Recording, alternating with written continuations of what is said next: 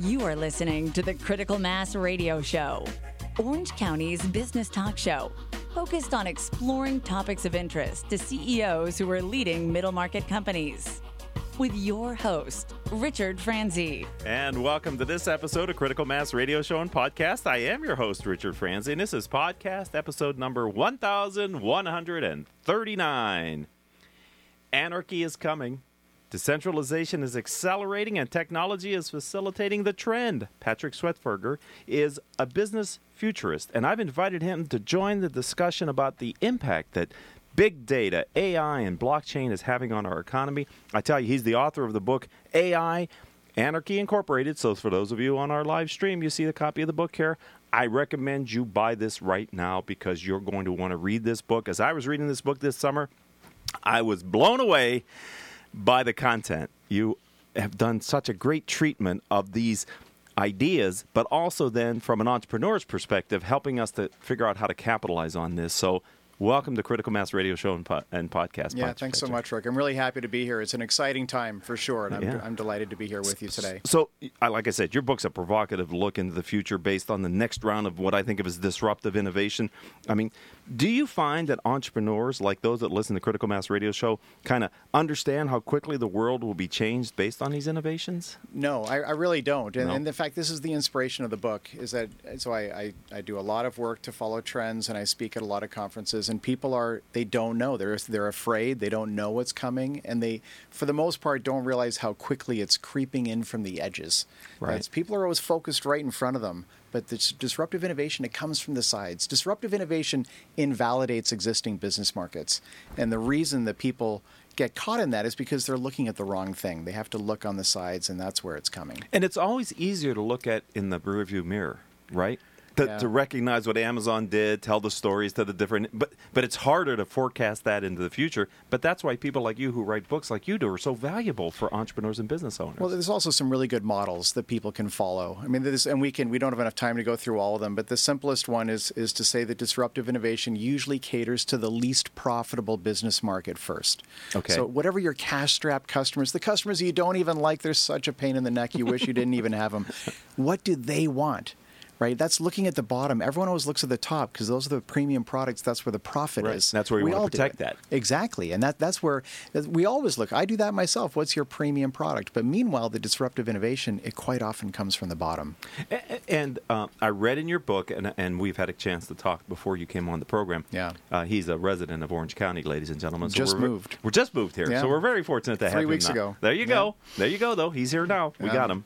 They fail to appreciate how quickly these things can change, that critical mass tipping point. Yeah.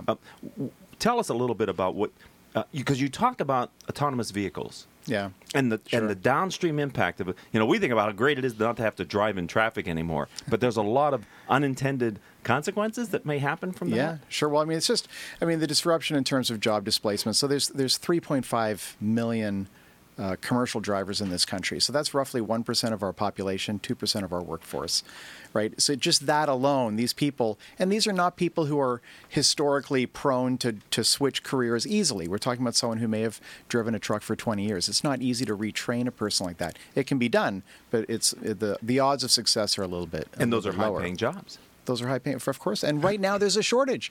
So we're going to a place where there's actually a bidding war for truckers. Right. And perhaps in 5 to 7 years, maybe less, maybe 3 to 5 years, it's going to have a 180-degree turn, right? But there's other consequences as well. Like, for example, the average car is dormant parked for 94% of the time on average, right? Yes. Meanwhile, an autonomous car can drive 90, 95% of the time. So we don't have to replace the entire fleet of cars. We have to replace 1/10 of the fleet of cars to get the same functionality. Wow. Right? Just like trucks can only drive 10 hours a day, right, by law. Right. Meanwhile, the autonomous trucks, they can drive the whole time. So we don't have to replace the whole fleet. We have to replace half of it. See, it's using today's thinking to imagine tomorrow's future, and that's where I think people run into trouble because of the way you just painted that picture. I mean, until I read your book, I never thought about how underutilized my car is. Yeah. That most of the time it's setting somewhere. Yeah. And that if we shared cars, we wouldn't need as many cars. Yeah. And you talk about how many truck drivers there are, but how many people are involved in the automotive industry? I know. Well, so we had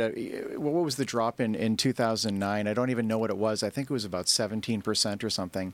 And meanwhile, there's some people hypothesizing that car sales could drop by 90%. I think that's excessive. Right. I don't think it's going to be that high. But even if it was 50, if it was 55, 60, this is an enormous disruption in an industry that accounts for a sizable part of the whole economy. Right. So too big where you can no longer bail everybody out. Like there has to be a market adjustment, and Right. that's going to come as well. So there's 'Cause opportunities and challenges. It's the people that make the cars. It's the people that sell the cars. my It's the gosh. people that service the cars. I mean, Yeah. just think of that whole ecosystem. If we needed, even to your point, half as many. Yeah. And Delphi, all the OEM producers. I mean, there's a huge, all the consulting. I mean, there's an enormous Ripple effect. ecosystem. But at the same time, there's money to be made, right? And, Right. and human beings are resilient. Human beings want to work. And human beings are creative, which machines are not, right?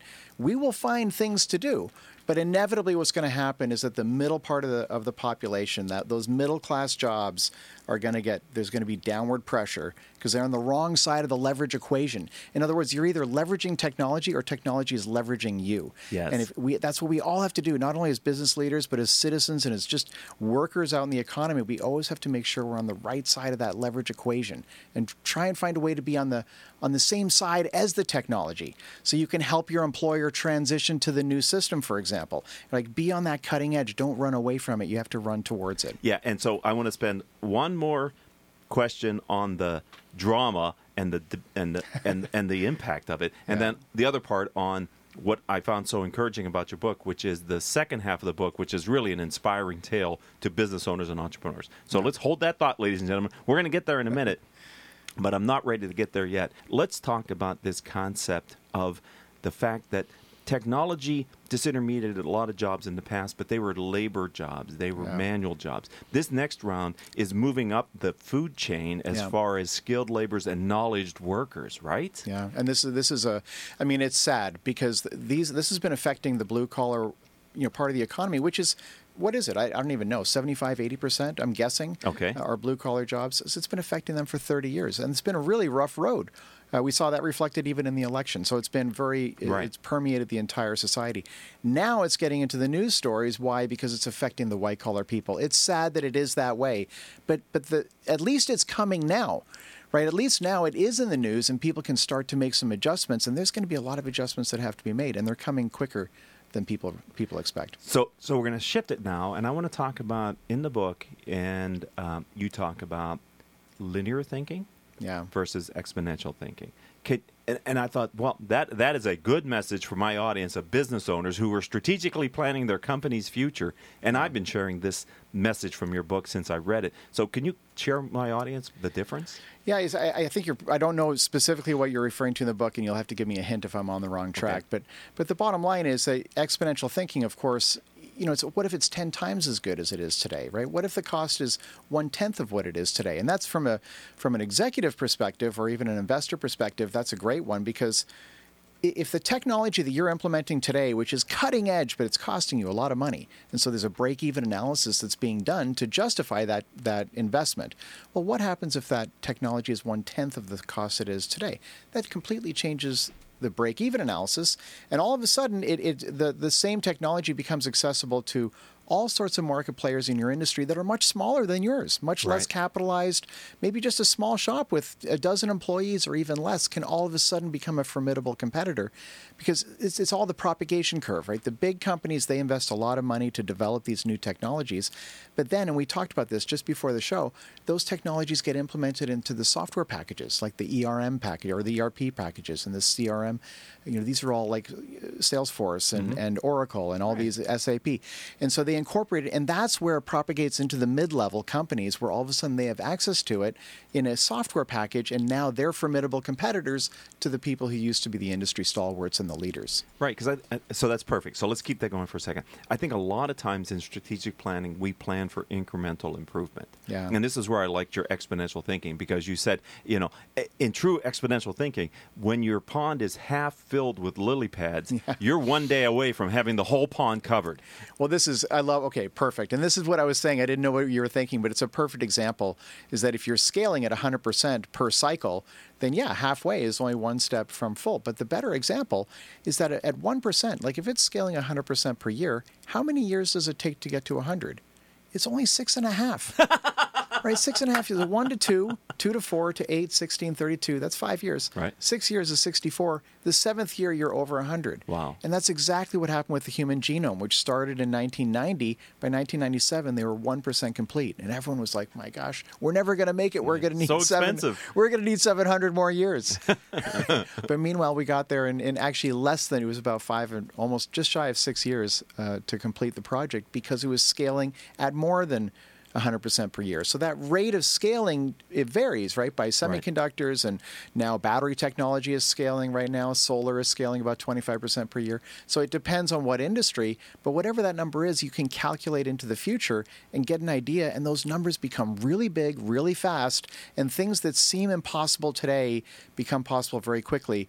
There's a common saying, I think Bill Gates said it, and I love this quote. If it's not Bill Gates, I apologize. But he said, most people overestimate what they can do in a year, but they dramatically underestimate what they can do in a decade. Wow. And that's a result of this exponential effect, because you redefine the baseline every time you make progress, right? So 10% from a higher place is a bigger number. 10% from a higher place is yet a bigger number. So as you make progress, those 10% increments get larger and larger, or 20 or 40 or 100 or whatever that increment is. So it accelerates over time.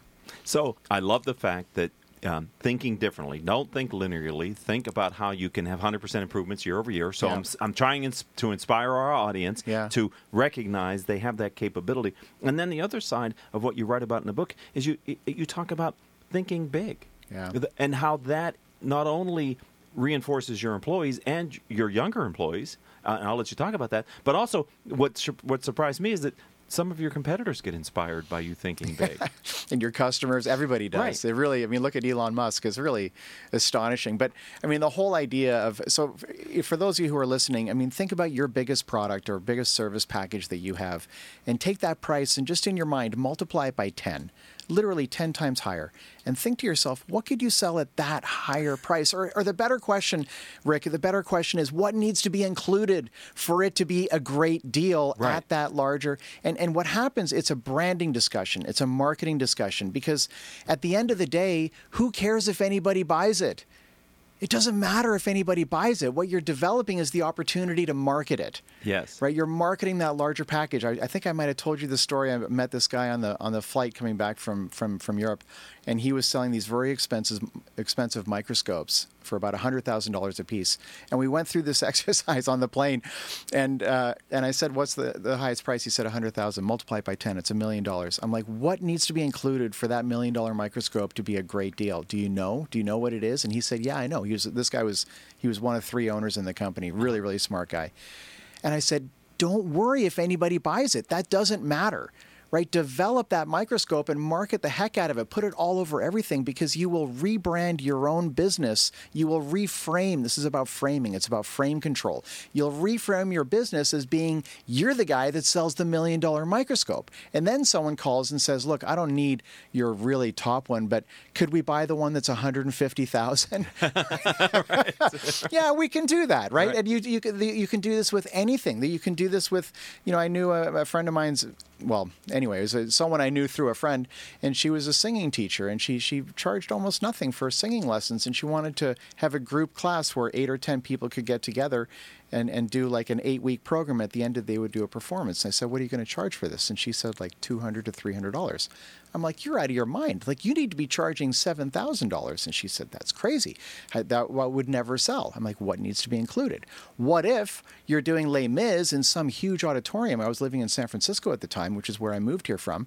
What if it was in the auditorium or the Orpheum or whatever it is in San Francisco, a beautiful facility with a 4-camera angle camera crew, and these kids get to do a performance and have video of them doing it in Les Mis in one of the nicest facilities in San Francisco? Would it be worth $7,000?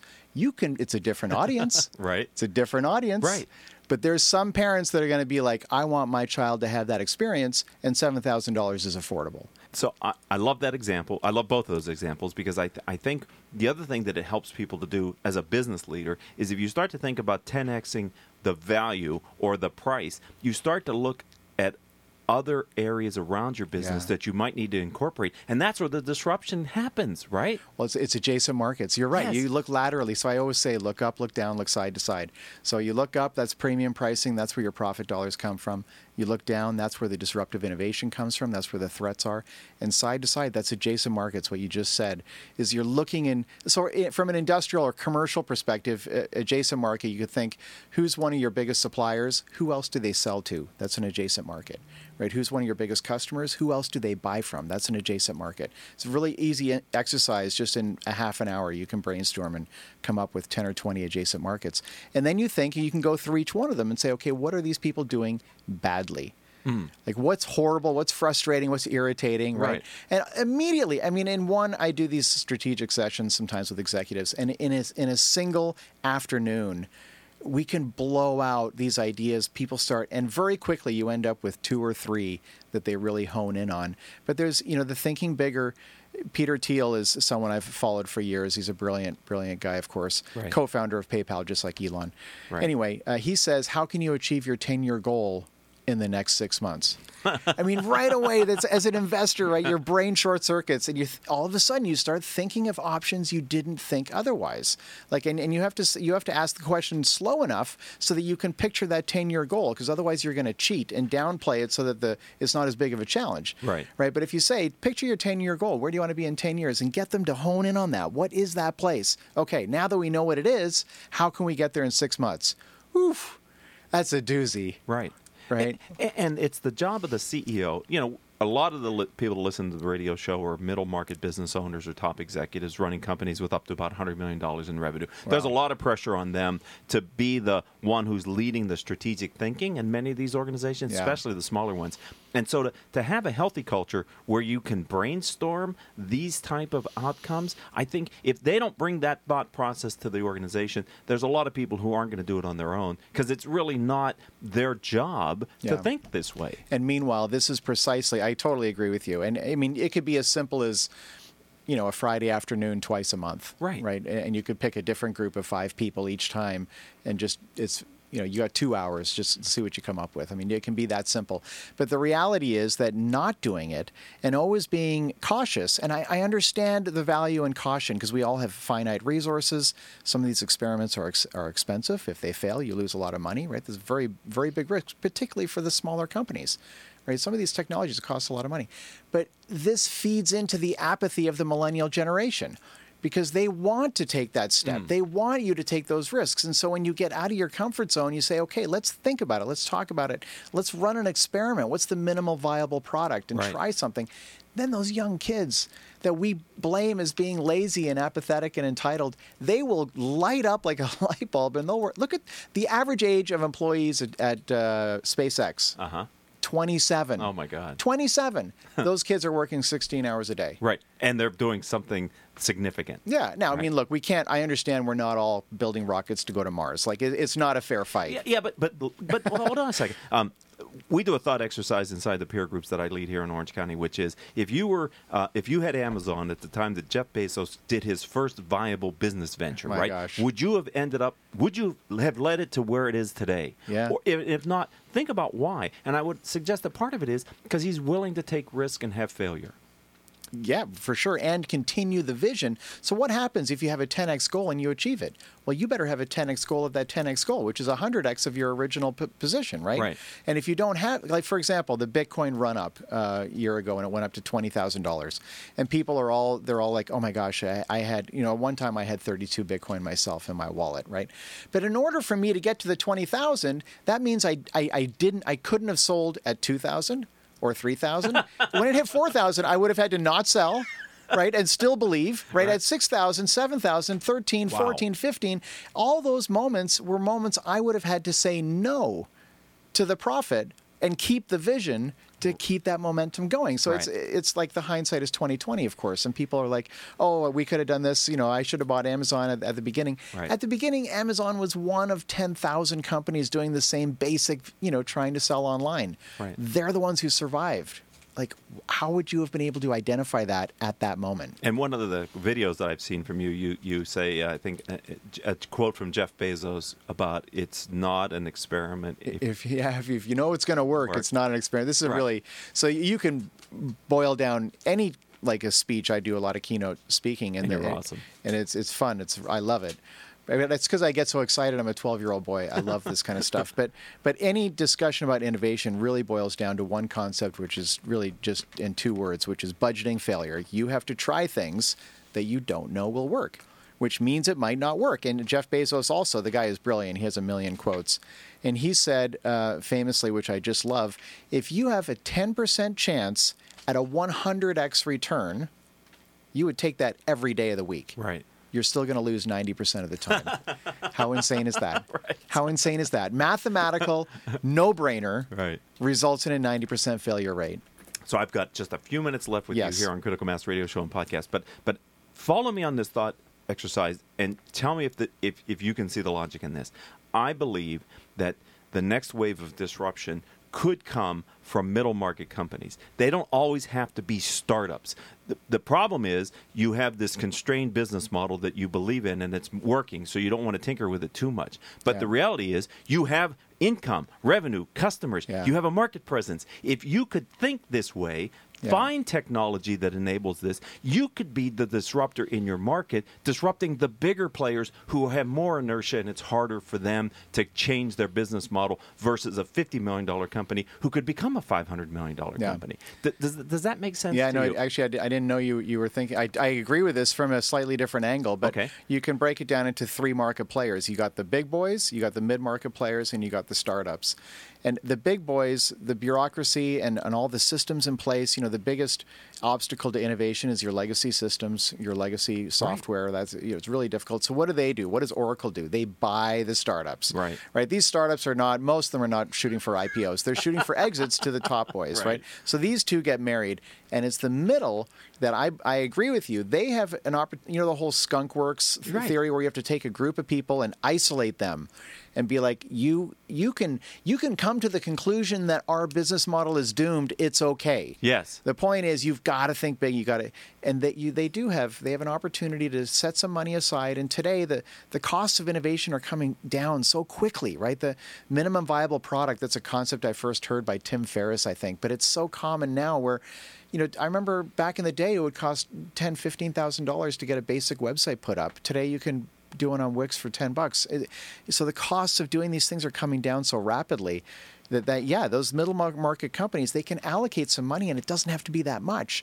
And they can end up beating the marriage of the big boys with these fancy startups. Right. Because you have clients, you can ask them, okay, for us to have if we were coming up with a product that costs 10 times what we sell today, what else would have to be in this? You can do real world testing with clients who might actually lead you into that marketplace if you have that conversation. Yeah, I totally agree with you. But it has, it's exactly what you just finished with. It has to start with the conversation, right? And there's another example. I have got tons of these, of course, but there was one who was a company in Napa. But anyway, they ended up introducing this 3-day, 2-night luxury tour up in Napa once a year. And it was further to one of these strategy sessions, by the way. And I told them it doesn't matter if anyone buys it, so don't worry about that. So they did it. In the first year, they had just a couple of people sign up. They ended up canceling it. But the second year, they marketed again. That's the value, is in the marketing. You're starting the conversation. Right. You're putting the idea out there. So they did that. And the next year, they had enough to actually do it live. So they did it. Well, who showed up? The people who can afford an expensive retreat and are also interested in their products. And lo and behold, entire new channels of marketing opened up from the people who came. Do you understand? So it started the conversation, right? As soon as you get that ball rolling, all of a sudden, the opportunities start coming at you from different angles. And that is why I wanted you here today on Critical Mass Radio Show and Podcast, to inspire people to think bigger, to think differently, to recognize there's a change coming, ladies and gentlemen, and don't think it's decades away, because it's not. Well, again, I know we're out of time. Yeah, I know. It's coming quick. And well, autonomous vehicles, voice, and blockchain. Those are the 3 big ones, I would say. And that's all dealt with in, I'm going to hold the book up again. It's the big title is AI. It's Anarchy Incorporated, Profiting in a Decentralized World with Artificial Intelligence and Blockchain. amazing book. Read it on vacation. Couldn't wait to get back into the States and reach out to this technology futurist, really, who has a great handle on what's going on. And it has just been such a joy to have you on the radio Rick, show. I really appreciate the opportunity. It's wonderful to meet you. Thank you guys so much for listening in today. It's really great. All right. Thank you, Patrick. Yeah, no problem. And look for him. Look him up. If they want to buy the book, where do you suggest they go? I mean, it's in the usual places, but Amazon's the easiest, Okay, for sure. And I would suggest that's only the beginning of what you can learn from this man, and hopefully partner with him in the future. So I want to thank the engineer for today's show, Paul Roberts. We went a little bit long, but I appreciate you giving me the extra time. I'd like to thank our producers, without whom we could not do this show, Joan Park, Crystal Nunley, and Haley Stern. If you'd like to connect with me, let's do it on LinkedIn. I'm Richard Franzi, Franzi. And until the next show, hope all of your business decisions will move your company in a positive direction. You have been listening to Critical Mass Radio Show Business Talk Show, focused on exploring topics of interest to CEOs who are leading middle market companies. With your host, Richard Franzi.